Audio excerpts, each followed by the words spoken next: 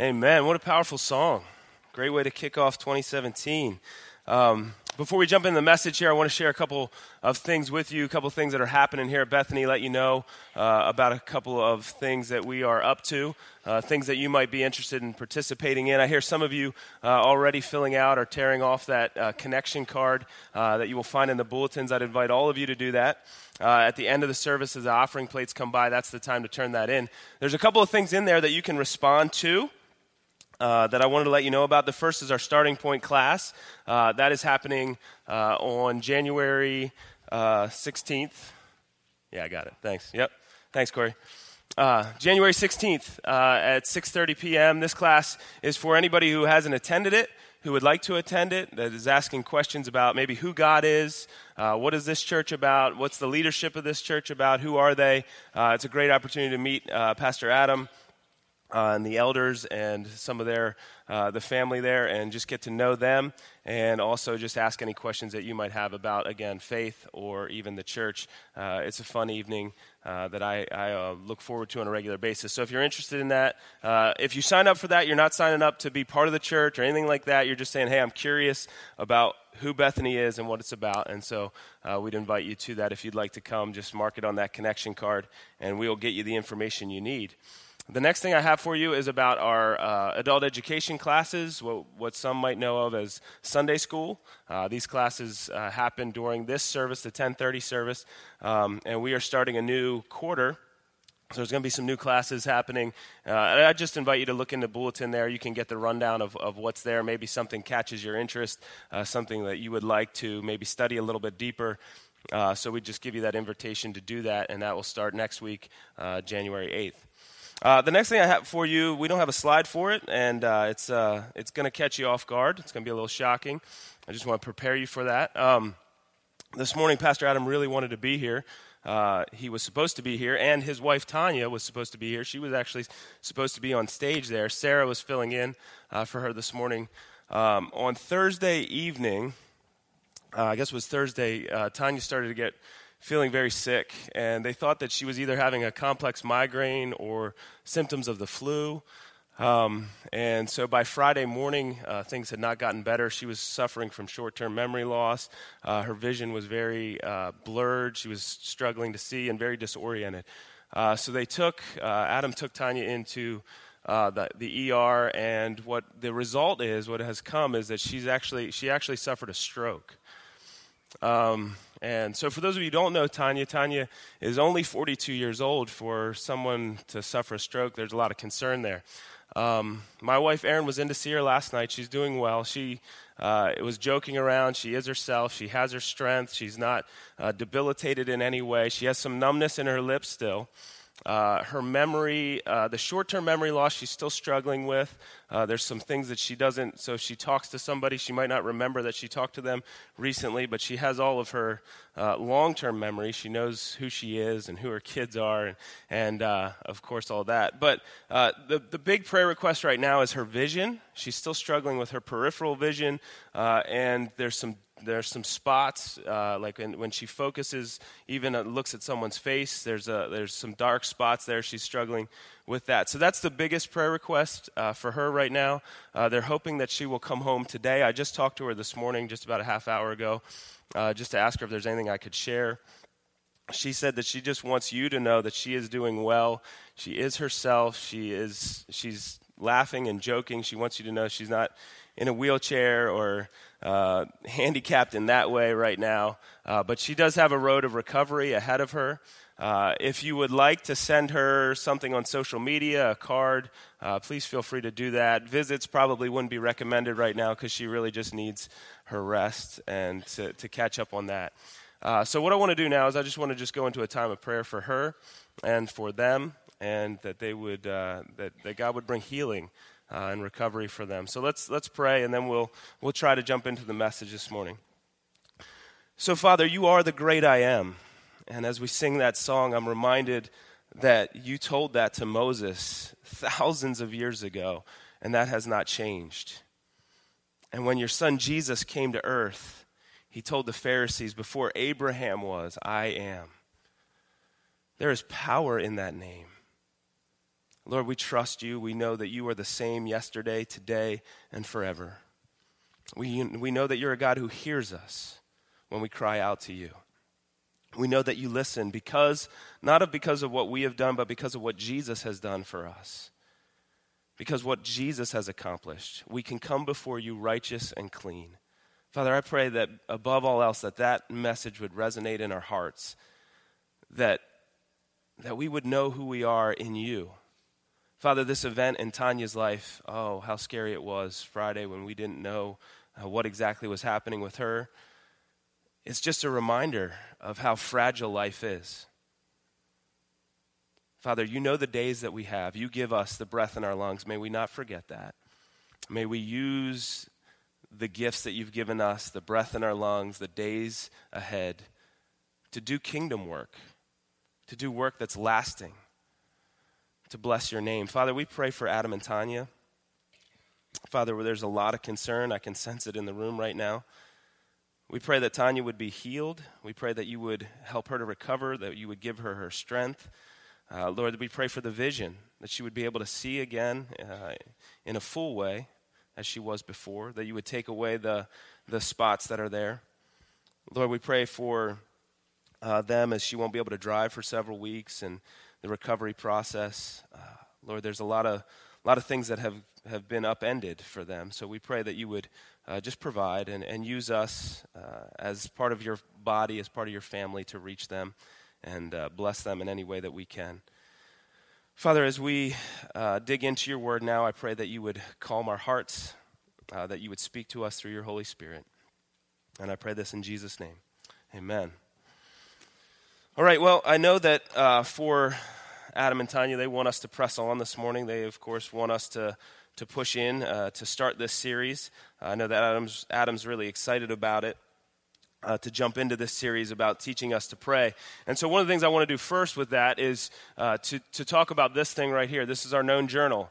Those of you who have been journeying with us for a while, you know what this is. This comes out once a quarter. It's a reading plan that we put together because we want to encourage you to be in God's Word for yourself. It's one of our biggest passions. If I could say for Adam and I and boil it down, what do we want the most for the family here at Bethany is for you to be digging into the Word of God for yourself, to be reading it yourself. And so we ask the question, what can we do? How can we help? And so we put this reading plan together that follows along with the sermon series. So if you have one of these, we'll be on page 14 this morning. You can take notes in there if you like. And we would just encourage you to be reading God's Word on your own. And if you don't do this journal here, that's fine. If you do it some other way, that's great. But this resource is here for you. As you walk out these doors and you go to your right out in the foyer there's a table that has a whole bunch of these. Please feel free to take them. They are free to you if you're going to use them, even if you know somebody else that might be blessed by it. Please feel free to give it to them as well, because we want, above all else, for you guys to be in God's Word, that you would know God, and that you would be walking with Him. All right, so as we kick off this series, what I want to do here, I think I need to get our TV working here again. This seems to have turned off, so perhaps it won't work today. So you might just have to follow along on the screen in the back there.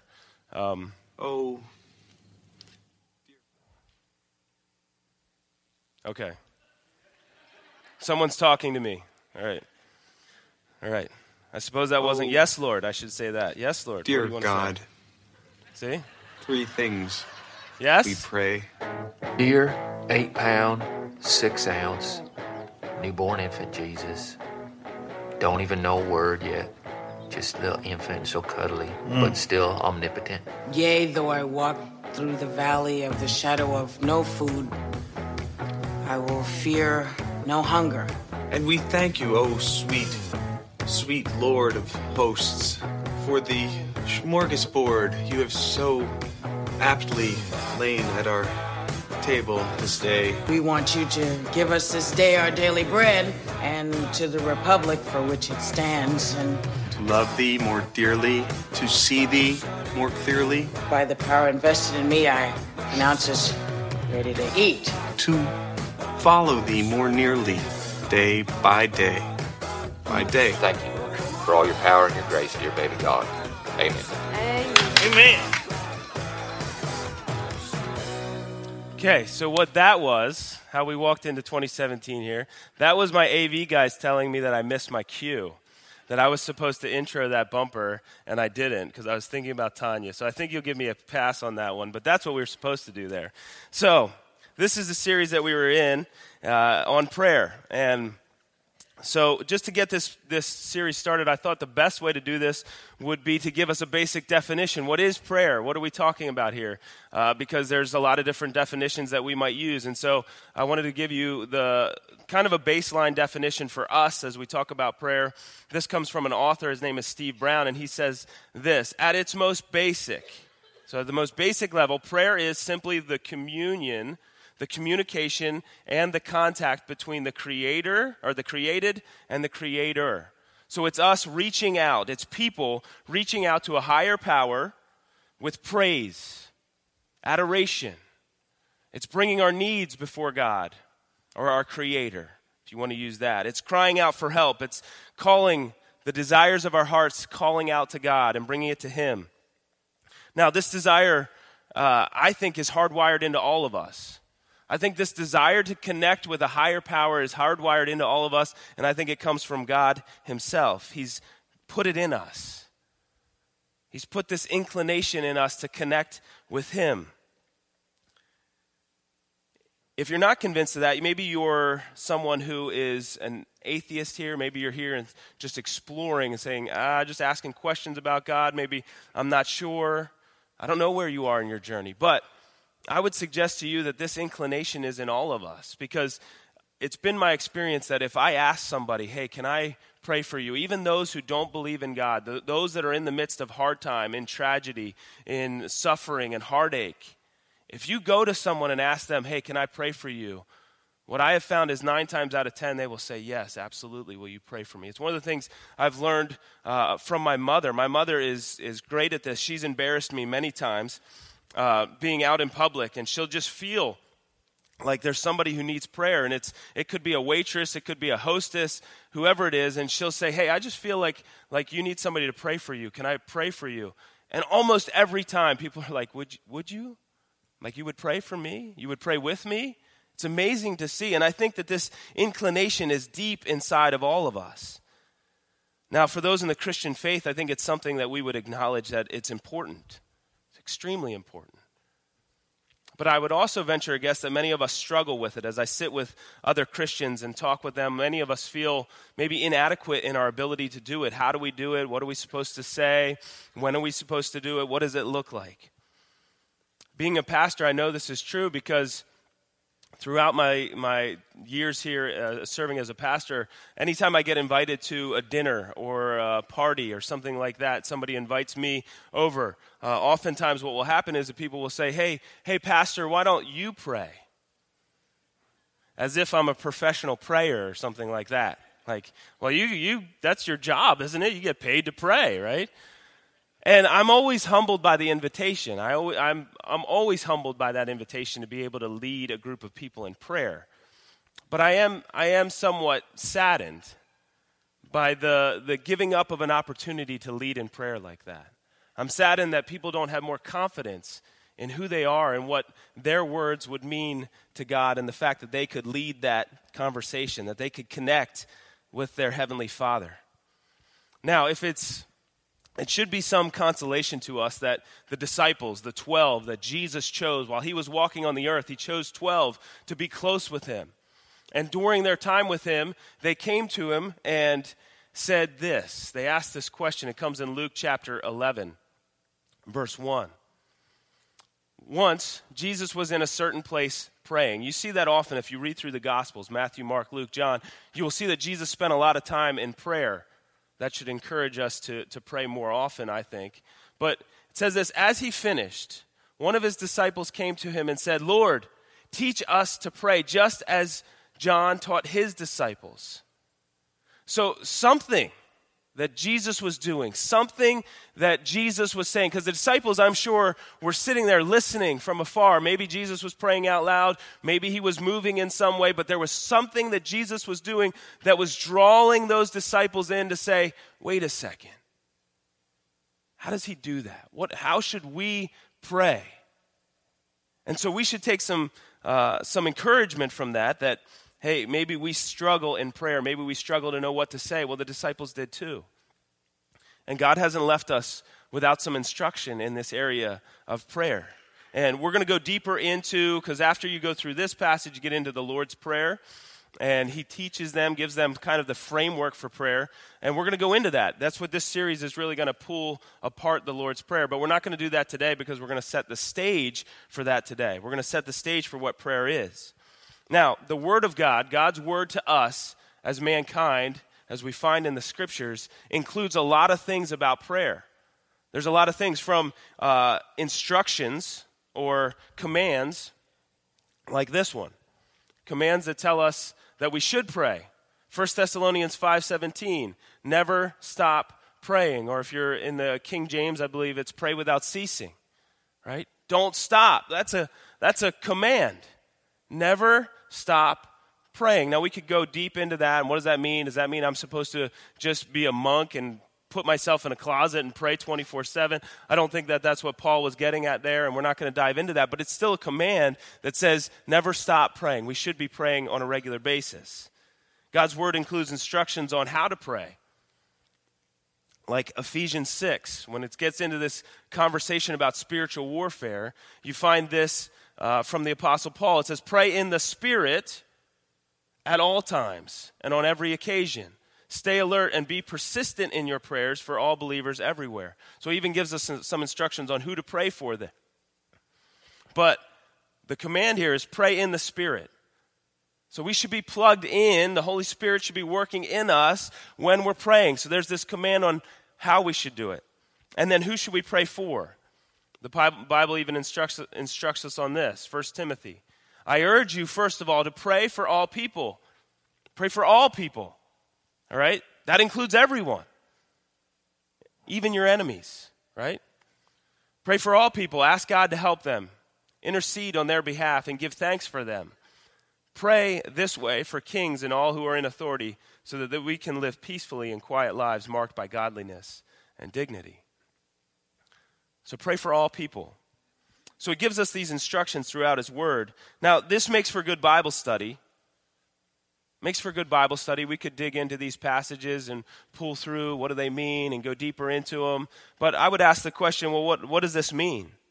How do I flesh this out in my life?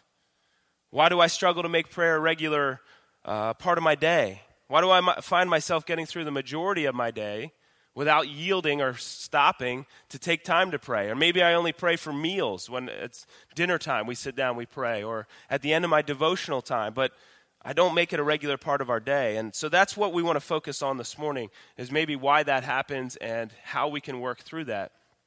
And so here's the kind of the big idea for today, if I can get the screen to work. There it goes. Perhaps the reason we struggle with prayer is that our hearts simply aren't ready. Let that sit in for a second. Perhaps the reason we struggle with prayer is that our hearts simply aren't ready for it yet. Well, let's unpack what that means. I believe our hearts need preparation. You need time to reflect on who God is, what he's done for you.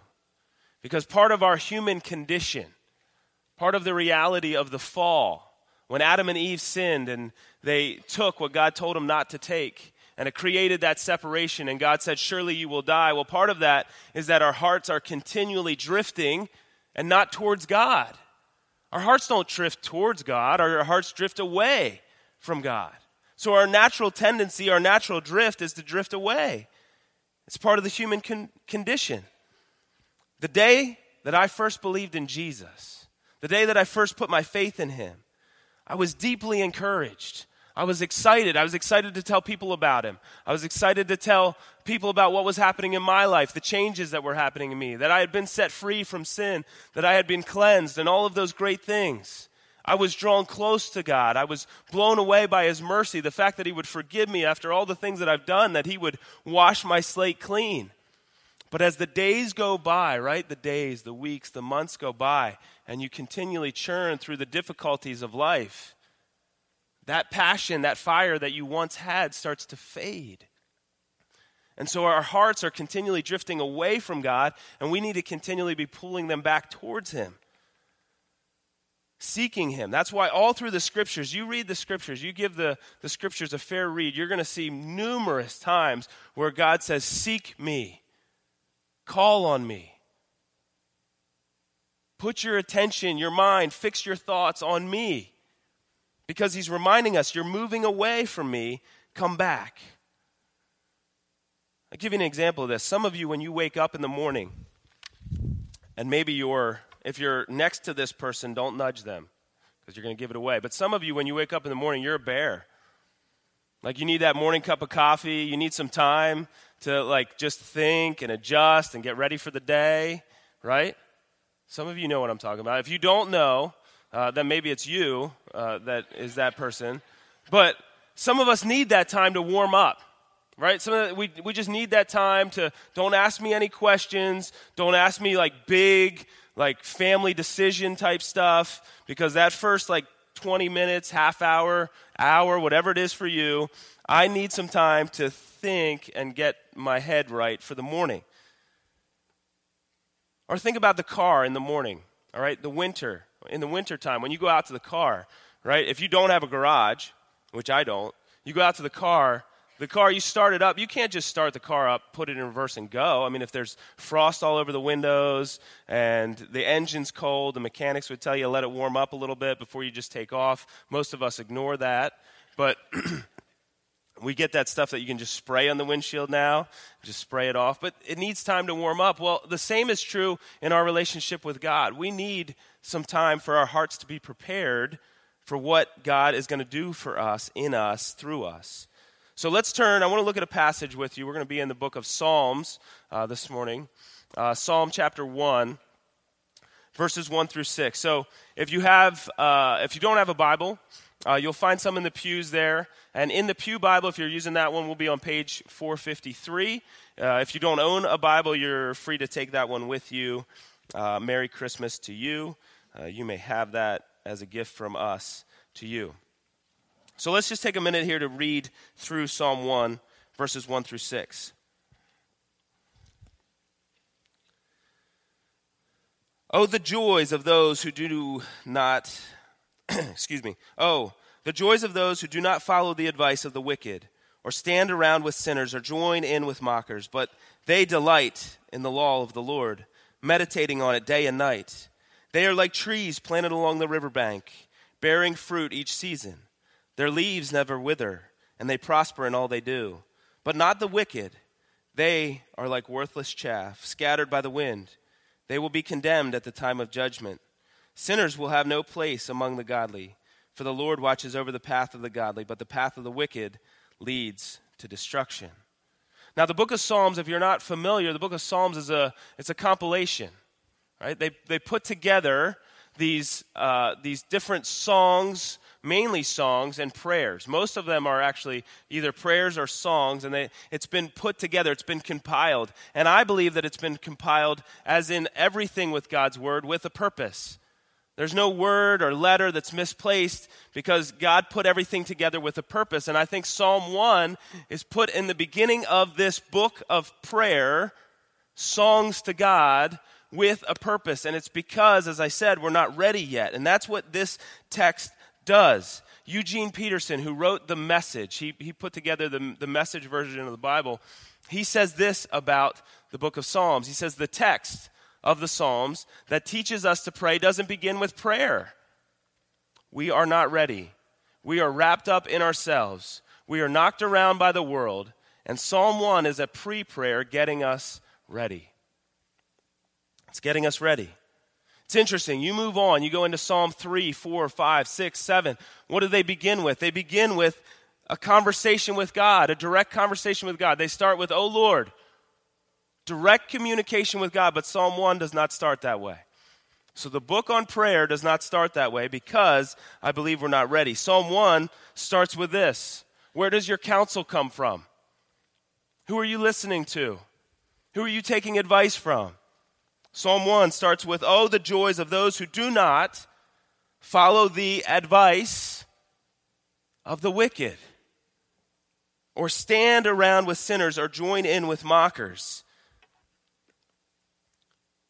Where does our counsel come from? Where do we take in Who are we listening to? Where does the majority of our information come from? And the reality is, and you all know this, if we take bad counsel, if all we surround ourselves with is bad counsel, what is going to come out in our lives is not godliness, not holiness. If all that is there that we're listening to is bad counsel, it's leading us away from God, it's not going to produce fruit, or fruit that's worthwhile. And this shouldn't surprise us. When I hit the age of 30, something happened to my body. I used to be able to go to McDonald's, order like the 20-piece chicken McNugget, French fries, and a soda, and it did not affect me. I hit the age of 30, and someone hit a switch, and it stopped. It made me sick. It literally makes me sick because what I'm putting into my body is not good. And I guess when you're young, you can handle it, but not anymore. What we put into our hearts and minds is going to produce something. If that's what I'm putting in, if McDonald's is what I'm consistently putting into my life, my quality of life is going to go down drastically. Spiritually speaking, if what we're putting into our heart and mind is garbage, it's bad counsel, then what's it going to produce? Jesus made a statement during his time on earth. He said that people do not live on bread alone, but they live on the very word of God. They live on the very word of God. They don't literally take the pages of the Bible and eat them, right? That would be ridiculous. But what he's saying is, he's saying that you live on the word of God, that life, peace, and joy come from knowing God. And so if I live on the word of God, if I'm taking in, if that's what's coming into me, then that's what's going to come out. If I am focused on who he is and what he's done for me and Jesus' life and his death and his resurrection, and I'm focused on the goodness of God, then what is going to produce in me is stability, strength, fruit is going to bear in my life. But if I daily go through my life neglecting his counsel, neglecting the word, just doing whatever I want to do, if that's my daily pursuit, then my life is going to produce those thorns.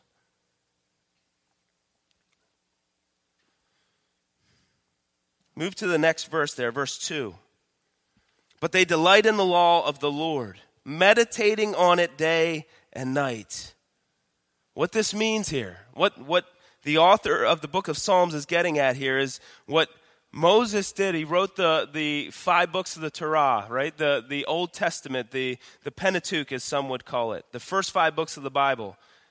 And what this is saying is those who delight in that, they delight in the instruction of the Lord. They delight in what God is saying about who he is and who we are. They take time not only to think about, or take time not only to read it, right? Not only to read God's word, but now I'm going to think about it. I'm going to meditate on it. But they delight in the law of the Lord, meditating on it day and night. They think about it. They turn over it. They work it through. What does this mean for my life? What does this text tell me about God? What does this text tell me about me? What does this text tell me about the people that I'm living with and interacting with? That's what it means to meditate. To just focus in on who God is and take some time, quiet time, get away from everything else, and just think and focus on who he is and what he's done for you. There's no shortcut here, folks. And I'm not trying to tie you down with a heavy burden. I'm not trying to put a weight on you. I'm not even telling you that you have to go home and use this reading plan and read and follow along. I can't force you to do that. And I wouldn't. It's not what I'm asking you to do. But here's what I would challenge you with. If your desire, if your stated goal in life, if your said goal is, I want a deeper relationship with God. I want to know him. I want to be closer with him. I want to have a fuller relationship with him. I want my relationships in life to be fuller and more meaningful. If that's a stated goal of yours, then there is no shortcut. The only way to grow in your faith and get into a deeper relationship with God is to spend time focusing on him, meditating on his word, spending time praying, listening to his word. If you can't read, listen. I've talked to some who say, hey, I just struggle to read. Well, there's tons of resources out there where you can just listen to the word of God. Let it soak in. Think about it. If that's your stated goal to know him, then you have to meditate on it. And I want to make an important distinction here, because I believe meditation and prayer are two different things. I believe meditation and prayer are two different things. Sometimes we read, right? We read to check it off a list. I've been guilty of this in my life. All right, God, I woke up this morning, I read for 10 minutes, I move on, and like an hour later, I couldn't tell you what I read. All right? Any of you relate to that? You don't have to raise your hand, but I see some of you shaking your head. An hour later, I don't know what I read. Well, what good was it to me?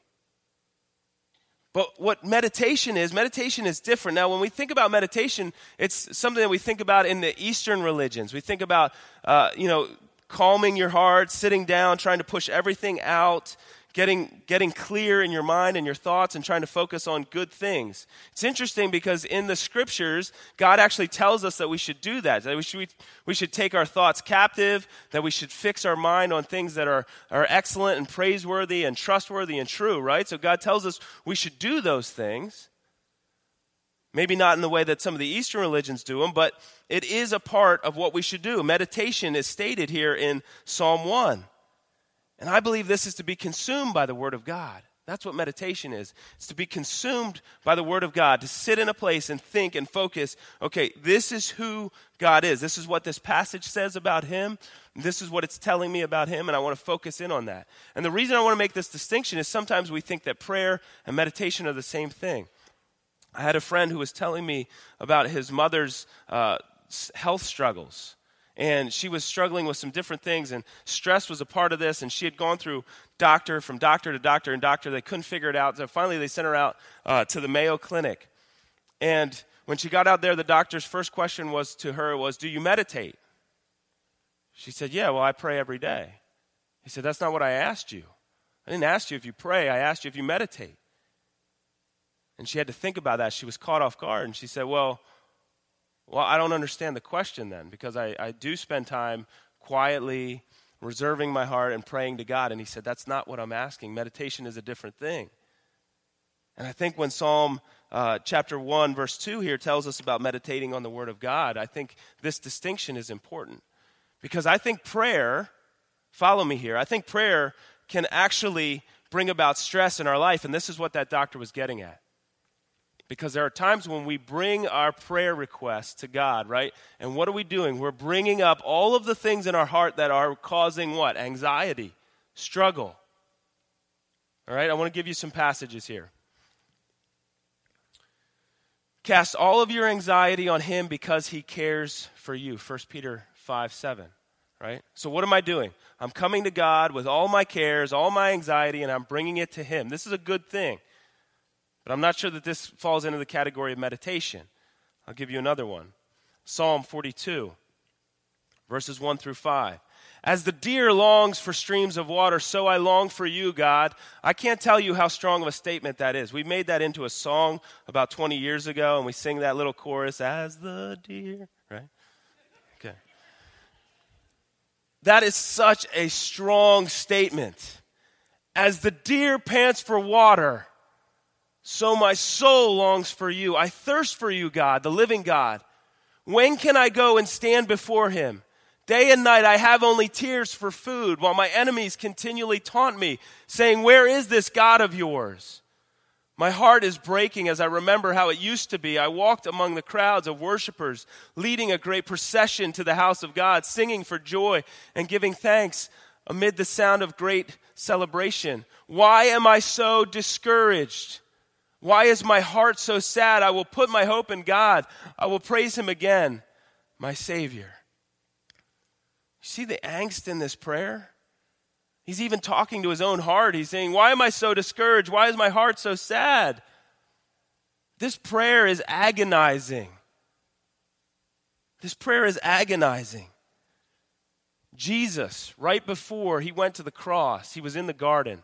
Some of you are familiar with this. And He was crying out to God, so much so that some of the authors in the New Testament tell us that He was sweating drops of blood. And He says, Father, if you are willing, please take this cup of suffering away from me. Yet I want your will to be done, not mine. See, when we are crying out to God and we are praying and bringing all of our anxieties to Him, what this is actually doing is, number one, it's focused, if we're honest, Stay with me here. If we're honest, we're focused on ourselves. Those prayer requests or those verses that I just showed were all focused on me. Cast all of your anxieties. I long for you, God. Where are you? Father, take this cup from me. This is all focused on me. Right? And I would ask the question, does this bring about peace in your heart? Certainly God can do that. But what I think meditation is me calming my heart and remembering that I am not in charge of the universe. And remembering the one who is. Remembering the one who holds all the cards and all the promises that he said about himself, that he is the great I am, that he knows the beginning from the end and the end from the beginning, that he can put all things together and he holds all things in his hands. That's the difference. So when I'm meditating on the Word of God, I'm meditating on His greatness, His strength, His goodness, all the good things that He's done for me. And it grounds me and it reminds me, oh, wait a second, Chris. The world doesn't revolve around you. He's in control of it. It reminds me that He's creating or writing the story, and I'm a part of it. No matter what comes into my life, no matter what health situation, no matter what relationship breakdown, no matter what anxiety or addiction, that God is writing the story. And that anytime I can stop and I can pause and I can think and remember, wait, He's in control. This isn't all about me. Because honestly, folks, when we're in the midst of the struggle and the anxiety of this world, all of a sudden it can become so much just focused on me. But meditating on who God is, that's changing our focus. And here is what this brings. I want to close with this. This is what this brings. Psalm 1, verse 3. Look at what is the result of this. The author doesn't waste any time. He goes from, I meditate on it day and night, the law of the Lord. It's a delight to me. And here's what happens if you do that. They are like trees planted along the riverbank, bearing fruit each season. Their leaves never wither, and they prosper in all they do. They prosper in all they do. They are like trees planted along the riverbank, bearing fruit each season. Trees that are planted in places that have rich water. Recently, we started an addition at our house. And to do the addition, we had to take down this large gum tree that was outside of the front door of our house. It was probably, 50 feet tall, maybe not quite that high, but it was a big, thick tree. And as we did the addition, we knocked the tree out, we started digging, we found a spring that was there. Now, one of the things that I've had to do is I have this big burn pile. I didn't have the company clean up the tree. I have the space there, so I cut up all this wood. I made this big pile, and I've been trying to burn it. And I've been trying to burn it for a month, and it will not burn. It's making me angry. It's so wet because it was planted by a spring. Now, something you might not know is that where my burn pile is next to a cornfield. And by the cornfield, there comes this thing called chaff, the stuff that comes off the corn. Do you know that makes great fuel to start fires? Why? Because it's dry, right? It's dry, brittle, all right? The text tells us that when we are delighting and meditating in the Word of God, that we are like a tree planted along the riverbank. I cut that tree down a month ago, and I still can't burn it. Why? Because it was planted by a spring. What happens to us in life is when we go through dry seasons in our life, if we've been meditating on the fullness and the richness of God, it fills our lives. So we go through the dry seasons, we go through the droughts, but we do not burn up. We still bear fruit in season because we're full, because we know who God is, we know who our Creator is, and we know what He's doing inside of us. Even though sometimes we're asking questions, why, God? But we make it through the dry seasons, and we prosper because we're planted by the living water. All through the text, God calls Himself the living water. And when we're planted closely to Him, when we're meditating on who He is, it helps us to prosper through those difficult dry seasons. And then He contrasts it. He says, but not the wicked. They're like worthless chaff. They are like worthless chaff scattered by the wind. They will be condemned at the time of judgment, and sinners will have no place among the godly. For the Lord watches over the path of the godly, but the path of the wicked leads to destruction. My encouragement for you as we close, I ask this question: which are you? Are you like a tree that's planted by a spring or by a river of flowing water? Are you bearing fruit, meaning fruit for the kingdom, fruit for God's glory? Or are you like chaff right now, just dry and brittle? And that can change. You can change that status. But what you have to do in order to change that status is to do exactly what Psalm chapter 1 tells us to do. To meditate on the law of the Lord, meditate on God's word, meditate on who he is day and night. Spend time focusing. Remind your heart that he is in charge and not us. I want to leave you with one final thing. It's a statement from John Piper. I wish I could say it as powerfully as he could.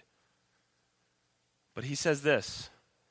He says, get alone with God and preach his word into your mind until your heart sings with confidence that you are new and you are cared for. Get alone with God. Preach his word into your mind. That's meditating on God's word until your heart sings with confidence that you are new and cared for. If you have been walking through 2016 and 2016 has been a dry, weary time for you, and you're wondering, God, where are you? Where have you been? I don't know where you are. May I encourage you to do exactly what John calls us or asks us to do here, and that's get alone with God. Spend time meditating on who he is.